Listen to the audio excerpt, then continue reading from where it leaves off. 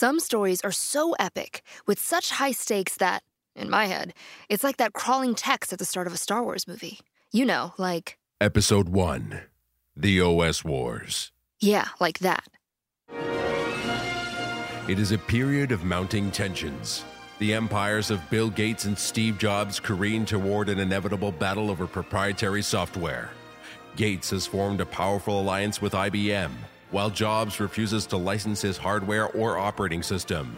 Their battle for dominance threatens to engulf the galaxy in an OS war. Meanwhile, in distant lands, and unbeknownst to the emperors, open source rebels have begun to gather. Okay, maybe that's a bit dramatic, but when we're talking about the OS wars of the 1980s, 90s, and 2000s, it's hard to overstate things. There really was an epic battle for dominance. Steve Jobs and Bill Gates really did hold the fate of billions in their hands. Control the operating system, and you control how the vast majority of people use computers, how we communicate with each other, how we source information. I could go on, but you know all this. Control the OS, and you would be an emperor.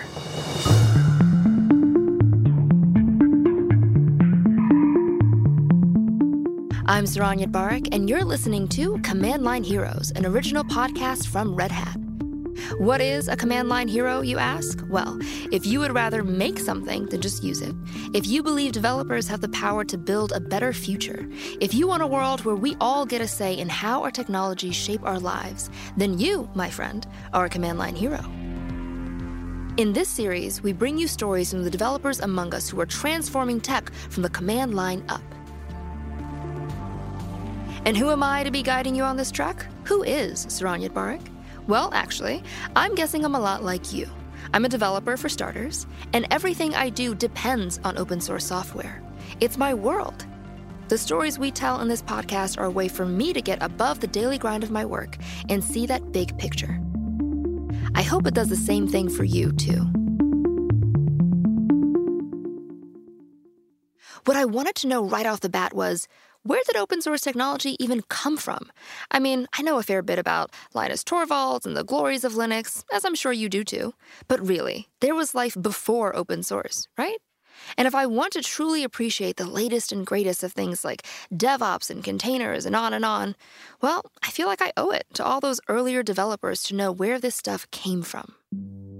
So, let's take a short break from worrying about memory leaks and buffer overflows. Our journey begins with the OS Wars, that epic battle for control of the desktop. It was like nothing the world had ever seen, and I'll tell you why. First, in the age of computing, you've got exponentially scaling advantages for the big fish. And second, there's never been such a battle for control on ground that's constantly shifting. Bill Gates and Steve Jobs, they don't know it yet, but by the time this story is halfway done, everything they're fighting for is going to change, evolve, and even ascend into the cloud. Okay, it's the fall of 1983. I was -6 years old. Ronald Reagan is president, and the U.S. and the Soviet Union are threatening to drag the planet into nuclear war. Over at the Civic Center in Honolulu, it's the annual Apple Sales Conference. An exclusive bunch of Apple employees are waiting for Steve Jobs to get on stage. He's this super bright-eyed 28-year-old, and he's looking pretty confident. In a very serious voice, Jobs speaks into the mic and says that he's invited 3 industry experts to have a panel discussion on software. But the next thing that happens is not what you'd expect. Super cheesy 80s music fills the room. A bunch of multicolored tube lights light up the stage, and then an announcer voice says, "And now, ladies and gentlemen, the Macintosh software dating game." Jobs has this big grin on his face as he reveals that the 3 CEOs on stage have to take turns wooing him. It's essentially an 80s version of The Bachelor, but for tech love. 2 of the software bigwigs say their bit, and then it's over to contestant number 3. Is that? Yep, a fresh-faced Bill Gates with large square glasses that cover half his face. He proclaims that during 1984, half of Microsoft's revenue is going to come from Macintosh software. The audience loves it and gives them a big round of applause. What they don't know is that 1 month after this event, Bill Gates will announce his plans to release Windows 1.0. You'd never guess Jobs is flirting with someone who would end up as Apple's biggest rival. But Microsoft and Apple are about to live through the worst marriage in tech history. They're going to betray each other, they're going to try and destroy each other, and they're going to be deeply, painfully bound to each other. I guess philosophically, one was more idealistic and focused on the user experience above all else, and was an integrated organization, whereas Microsoft, much more pragmatic, modular, focused. That's James Allworth. He's a prolific tech writer who worked inside the corporate team of Apple Retail. Notice that definition of Apple he gives: an integrated organization. That sense of a company beholden only to itself, a company that doesn't want to rely on others. That's key. Apple was the integrated player, and it wanted to focus on a delightful user experience, and that meant that it wanted to control the entire stack and everything that was delivered, from the hardware to the operating system to even some of the applications that ran on top of the operating system. And that always served it well in periods where new innovations, important innovations were coming to market, where you needed to be across both hardware and software, and where being able to change the hardware based on what you wanted to do that was new in software was an advantage. For example, a lot of people loved that integration and became diehard Apple fans. Plenty of others stuck with Microsoft. Back to that sales conference in Honolulu. At that very same event, Jobs gave his audience a sneak peek at the Super Bowl ad he was about to release. You might have seen it for yourself. Think George Orwell's 1984. In this cold and gray world, mindless automatons are shuffling along under a dictator's projected gaze. They represent IBM users. Then, beautiful, athletic Anya Major, representing Apple, comes running through the hall in full color. She hurls her sledgehammer at Big Brother's screen, smashing it to bits. Big Brother's spell is broken, and a boomy voice tells us that Apple is about to introduce the Macintosh. And you'll see why 1984 will not be like 1984. And yeah, looking back at that commercial, the idea that Apple was a freedom fighter working to set the masses free is a bit much. But the thing hit a nerve. Ken Siegel worked at the advertising firm that made the commercial for Apple. He was Steve Jobs' advertising guy for more than a decade in the early days. Well, the 1984 commercial came with a lot of risk. In fact, it was so risky that Apple didn't want to run it when they saw it. You've probably heard stories that Steve liked it, but the Apple board did not like it. In fact, they were so outraged that so much money had been spent on such a thing that they wanted to fire the ad agency. And Steve was the one sticking up for the agency. Jobs, as usual, knew a good mythology when he saw one.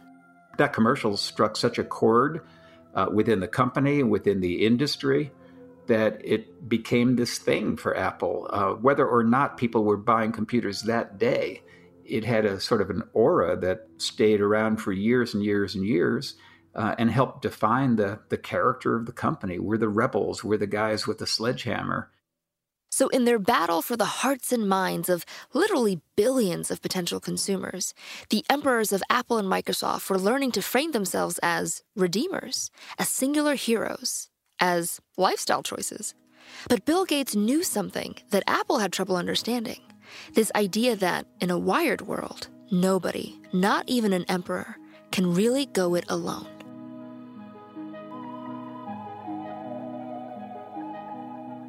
June 25th, 1985, Gates sends a memo to Apple's then CEO, John Sculley. This was during the wilderness years. Jobs had just been excommunicated and wouldn't return to Apple till 1996. And maybe it was because Jobs was out that Gates felt confident enough to write what he wrote. In the memo, he encourages Apple to license their OS to clone makers. I want to read a bit from the end of the memo, just to give you a sense of how perceptive it was. Gates writes, "It is now impossible for Apple to create a standard out of their innovative technology without support from other personal computer manufacturers. Apple must open the Macintosh architecture to have the independent support required to gain momentum and establish a standard." In other words, no more operating in a silo, you guys. You've got to be willing to partner with others. You have to work with developers.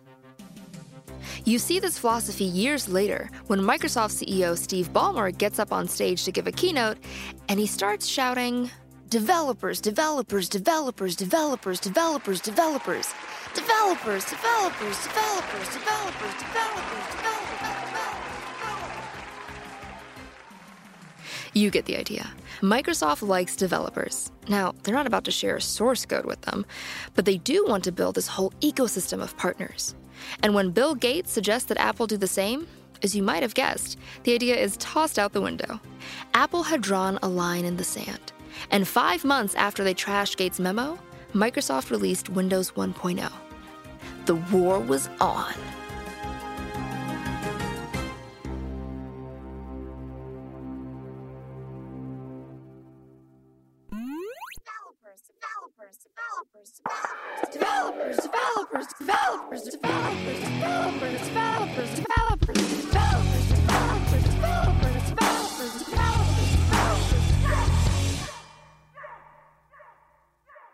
You're listening to Command Line Heroes, an original podcast from Red Hat.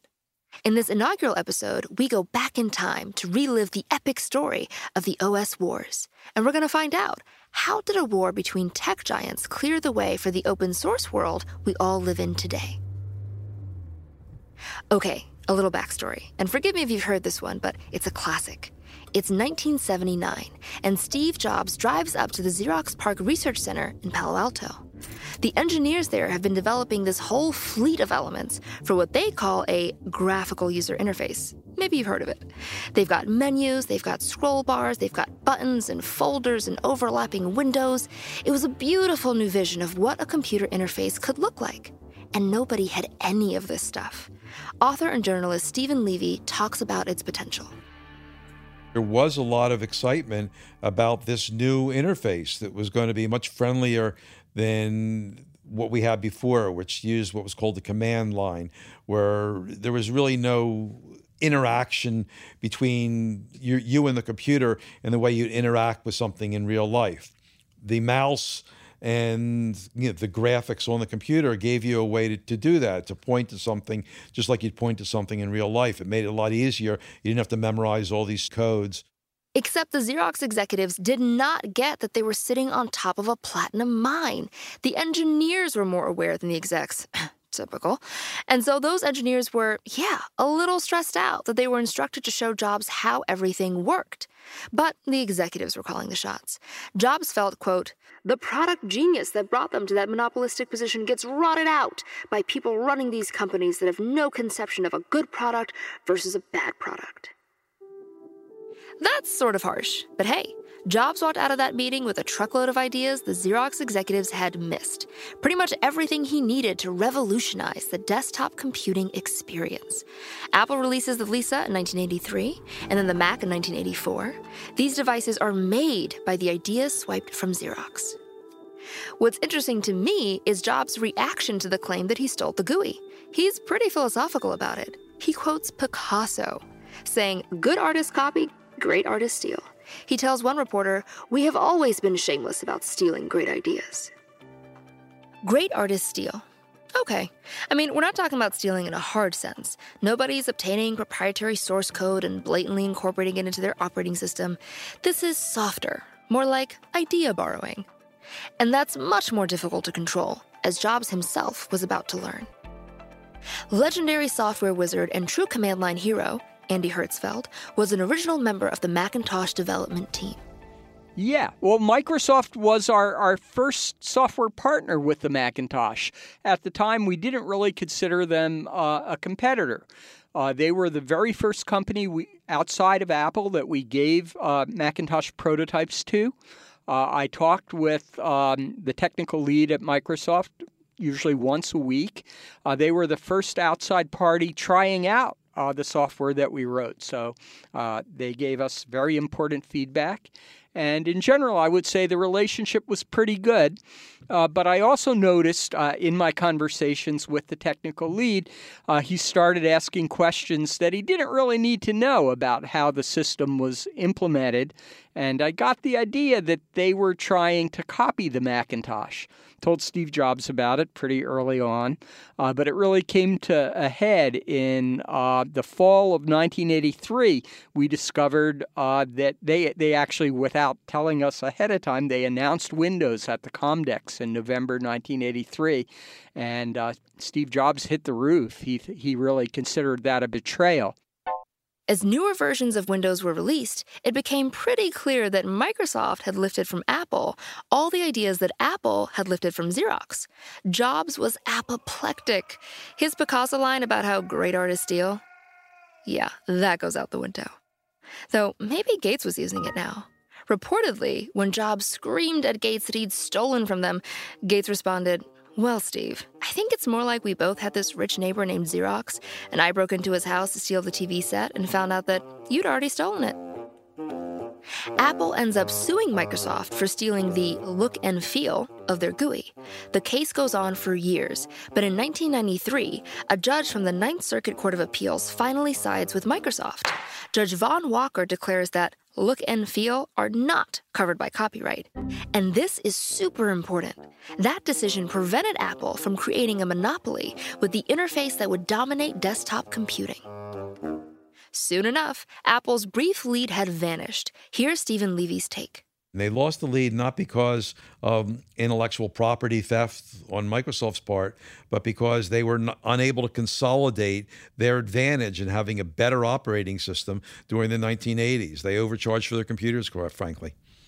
So Microsoft had been developing Windows starting with the mid-1980s, but it wasn't until Windows 3 in 1990, I believe, where they really came across with a version that was ready for prime time, ready for masses of people to use. And at that point is where Microsoft was able to migrate huge numbers of people, hundreds of millions, over to the graphical interface in a way that Apple had not been able to do, even though they had a really good operating system that used it since 1984. Microsoft now dominated the OS battlefield. They held 90% of the market and standardized their OS across a whole variety of PCs. The future of the OS looked like it'd be controlled by Microsoft. And then, well, at the 1997 Macworld Expo in Boston, you have an almost bankrupt Apple. A more humble Steve Jobs gets on stage and starts talking about the importance of partnerships. And one in particular, he says, has become very, very meaningful. Their new partnership with Microsoft. Steve Jobs is calling for a détente, a ceasefire. Microsoft could have their enormous market share. If we didn't know better, we might think we were entering a period of peace in the kingdom. But when stakes are this high, it's never that simple. Just as Apple and Microsoft were finally retreating to their corners, pretty bruised from decades of fighting, along came a 21-year-old Finnish computer science student who, almost by accident, changed absolutely everything.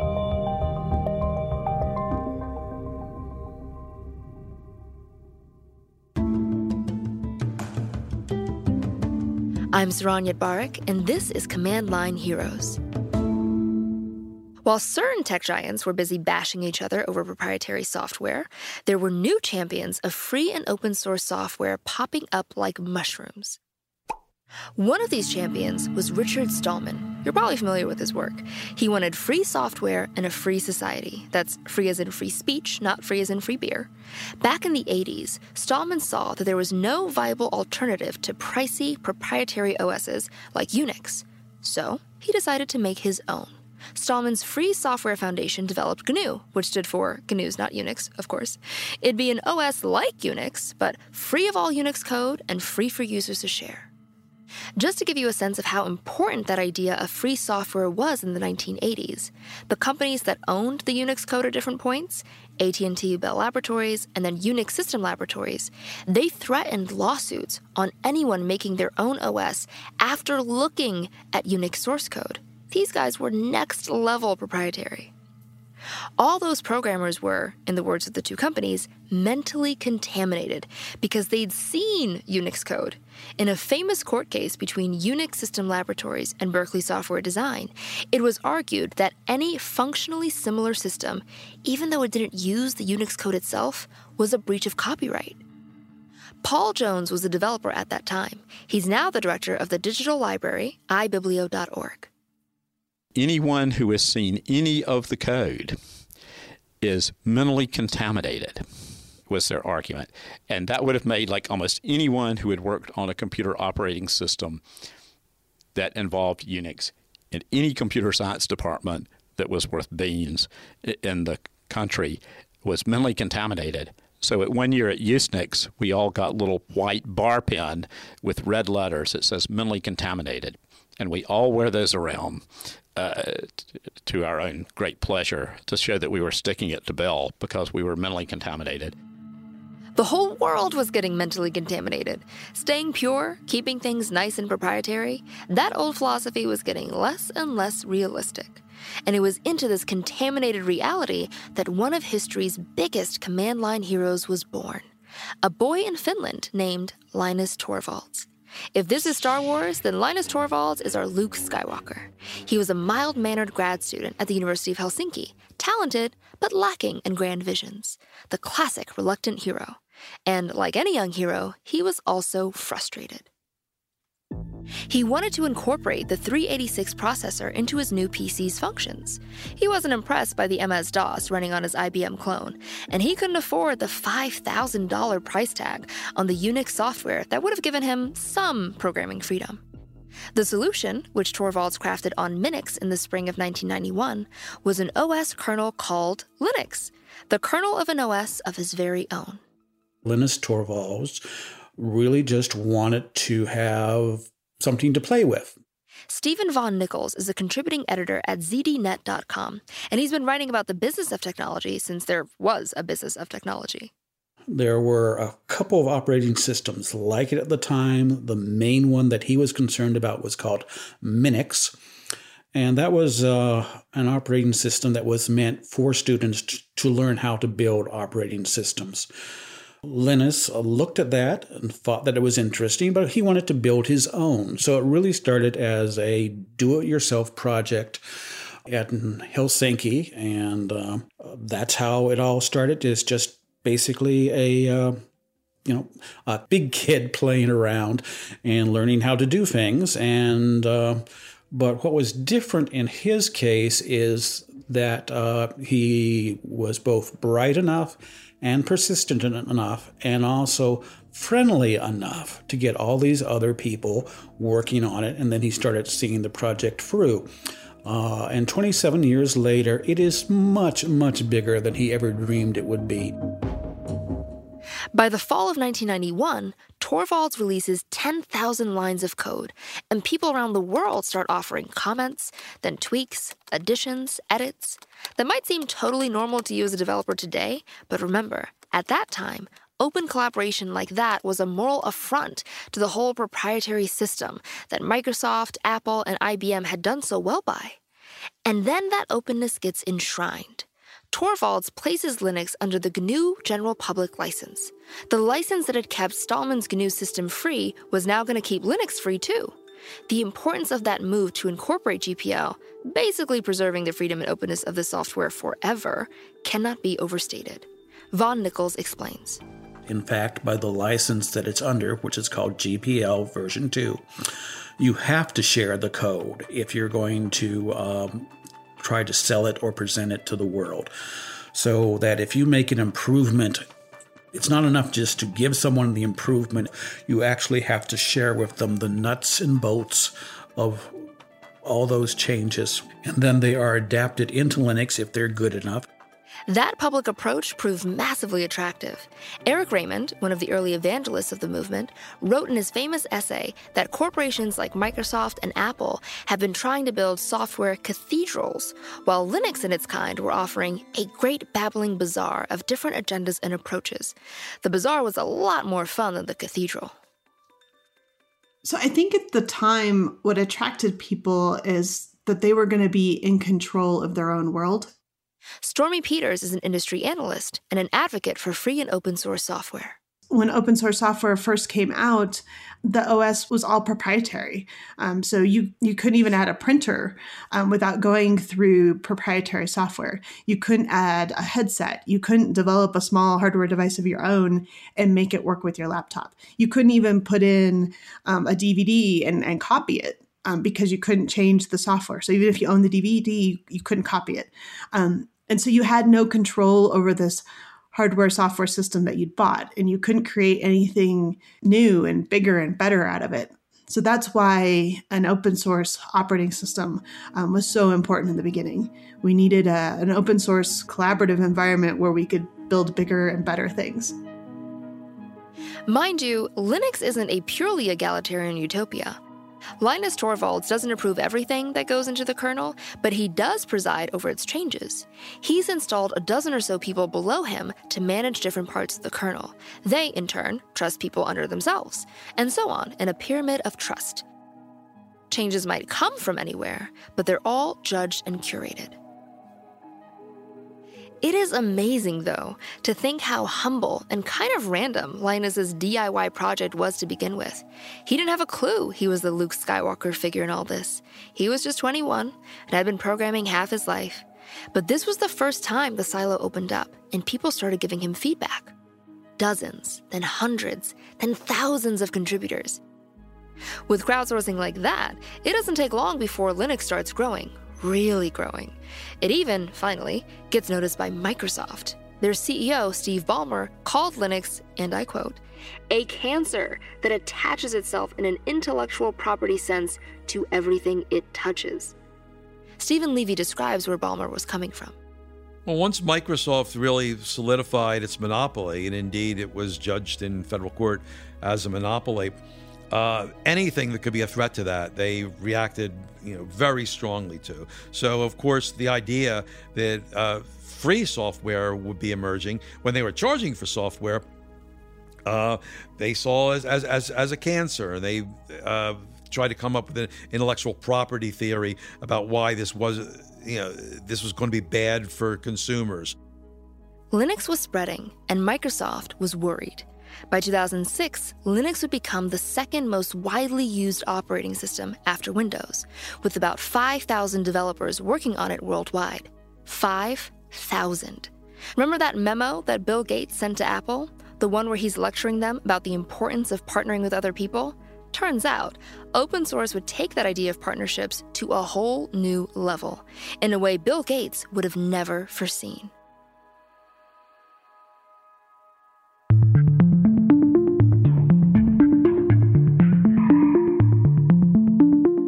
We've been talking about these huge battles for the OS, but so far, the unsung heroes, the developers, haven't fully made it onto the battlefield.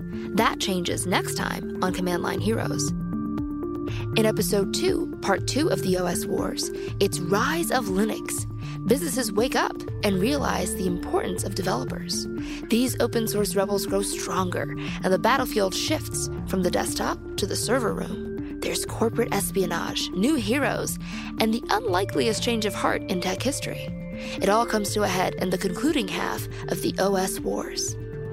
Over the rest of the season, we're visiting the latest battlefields, the up-for-grab territories where the next generation of Command Line heroes are making their mark. Command Line Heroes is an original podcast from Red Hat. For more information, go to redhat.com/commandlineheroes. Once you're there, you can also sign up for our newsletter. And to get new episodes delivered automatically for free, make sure to subscribe to the show.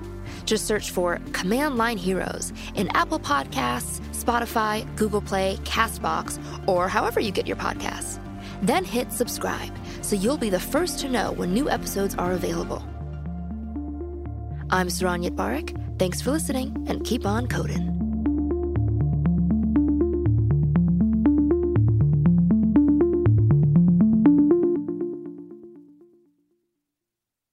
Hi, I'm Mike Ferris, Chief Strategy Officer and longtime Red Hatter. I love thinking about what happens next with generative AI. But here's the thing. Foundation models alone don't add up to an AI strategy.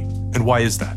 Well, first, models aren't one size fits all. You have to fine-tune or augment these models with your own data, and then you have to serve them for your own use case. Second, one and done isn't how AI works. You've got to make it easier for data scientists, app developers, and ops teams to iterate together. And third, AI workloads demand the ability to dynamically scale access to compute resources. You need a consistent platform, whether you build and serve these models on-premise, or in the cloud, or at the edge. This is complex stuff, and Red Hat OpenShift AI is here to help. Head to redhat.com to see how.